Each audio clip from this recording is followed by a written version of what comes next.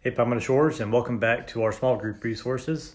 I'm really excited today to be working through this passage with you and just be able to see more of Jesus' ministry and seeing him demonstrate his grace and love to people. And I will be moving right into chapter 5 today, looking at verses 1 through 18. And I just want to go ahead and read that passage in its entirety today so that we can get a good picture of what's going on and what the context is and all that. So I'll be picking up in verse 1 of chapter 5, and it says, "After this there was a feast of the Jews, and Jesus went up to Jerusalem. Now there is in Jerusalem by the sheep gate a pool in Aramaic called Bethsaida, which has 5 roofed colonnades. In these lay a multitude of invalids, blind, lame, and paralyzed. One man was there who had been an invalid for 38 years. When Jesus saw him laying there and knew that he had been there for a really long time, he said to him, 'Do you want to be healed?' The sick man answered him, 'Sir, I have no one to put me in the pool when the water is stirred up, and while I'm going another steps before me.' Jesus said to him, 'Get up, take your bed, and walk.' And at once the man was healed, and he took up his bed and walked. Now that day was the Sabbath, so the Jews said to the man who had been healed, 'It is a Sabbath, and it is not lawful for you to take up your bed.' But he answered them, 'The man who healed me, that man said to me, Take up your bed and walk.' They said to him, 'Who is this man who said to you, Take up your bed and walk?' Now the man who had been healed did not know who it was, for Jesus had withdrawn, as there was a crowd in the place. Afterward Jesus found him in the temple and said to him, 'See, you are all well. Sin no more, and nothing worse may happen to you.' The man went away and told the Jews that it was Jesus who had healed him. And this was why the Jews were persecuting Jesus, because he was doing these things on the Sabbath. But Jesus answered them, 'My Father is working until now, and I am working.' This is why the Jews were seeking the more to kill him, because not only was he breaking the Sabbath, but he was even calling God his own Father, making himself equal with God."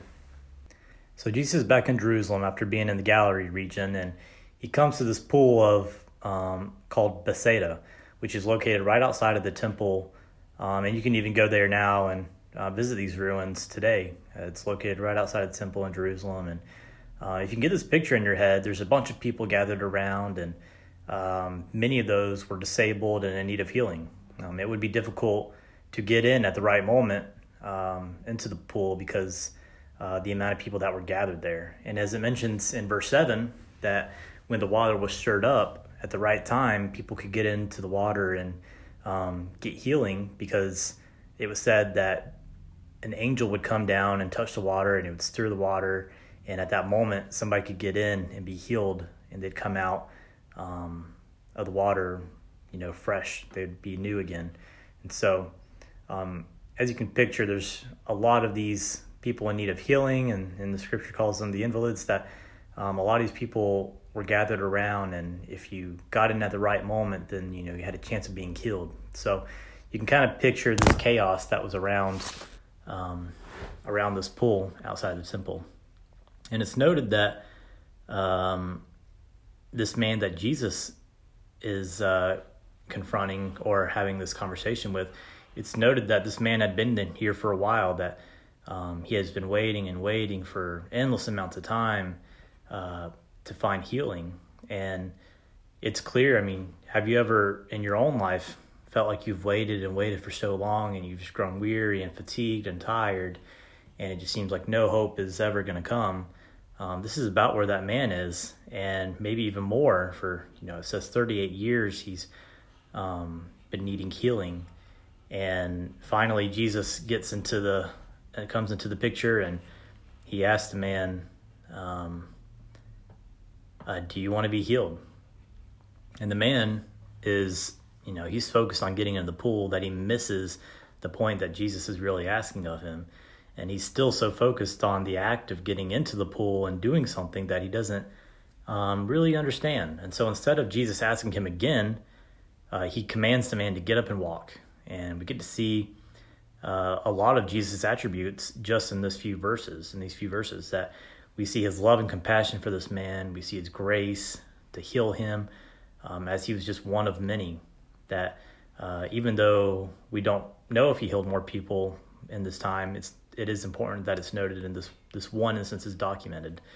And we also get to see Jesus' authority over us as people, that and just seeing how his divine nature is much greater than our temporal bodies, that we get to see Jesus have power over sickness and death and all these other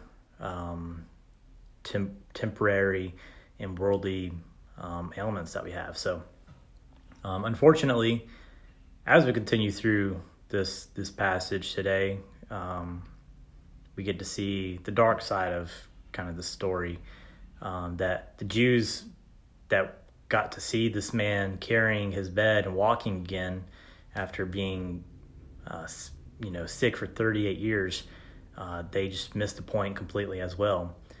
Just like us today, we miss a lot of messages and a lot of points that God may be speaking to us because we're focused on doing something maybe on our own way. But in the latter part of this narrative, this man is questioned about his healing, that he couldn't even tell who healed him, because Jesus had withdrawn quickly, and the man wasn't even able to identify who it was that told him to get up and walk.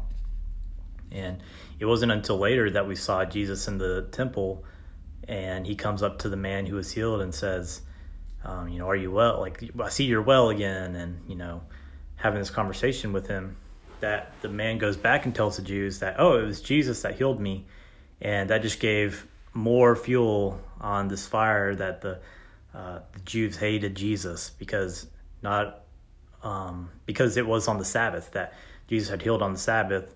The Jews counted that as a holy day to not work. And so they completely missed the point completely, really. I mean, it seems silly that a man who was healed of his ailments and who had a miraculous healing, all they could think about was he always broke the law, he's healed on the Sabbath. And so now we have to persecute him. And we have to be careful that we don't miss what God is doing as well, because a lot of times we can find ourselves like these Jews, that things that feel like nuisances, or maybe we don't understand completely what's happening, God is doing something greater than we can understand. So our own personal preferences can also get in the way, and we can miss the point. So that's the last thing I want to talk about here, is this conversation that Jesus had with the man in the temple, that when Jesus sees him, he tells him, "Go and sin no more, that nothing worse may happen to you." And this almost sounds like the man's healing was conditional, that if he goes and sins, Jesus is going to undo it or punish him or something. But this is not what this is supposed to be taken as. That what we get out of this counter actually is that Jesus has healed this man, shown him mercy and grace and love and compassion, and he's healed him on no other basis but just to give him a better life and to bring glory to God. And he isn't saved, spiritually from this healing, but what Jesus tells him is that go and sin no more, turn your heart to God, receive salvation, so that nothing worse could happen.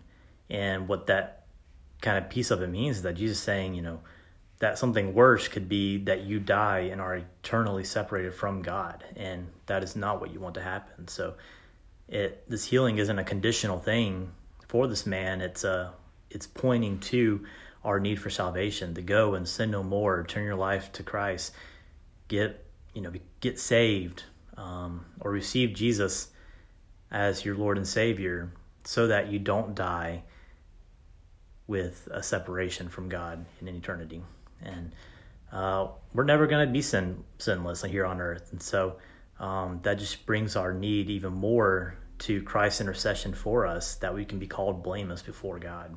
So like each week, I hope you'll have a great discussion in your groups and are able to dig even more into this passage and have great conversation. So I thank y'all again for joining us, and we'll talk to you next time.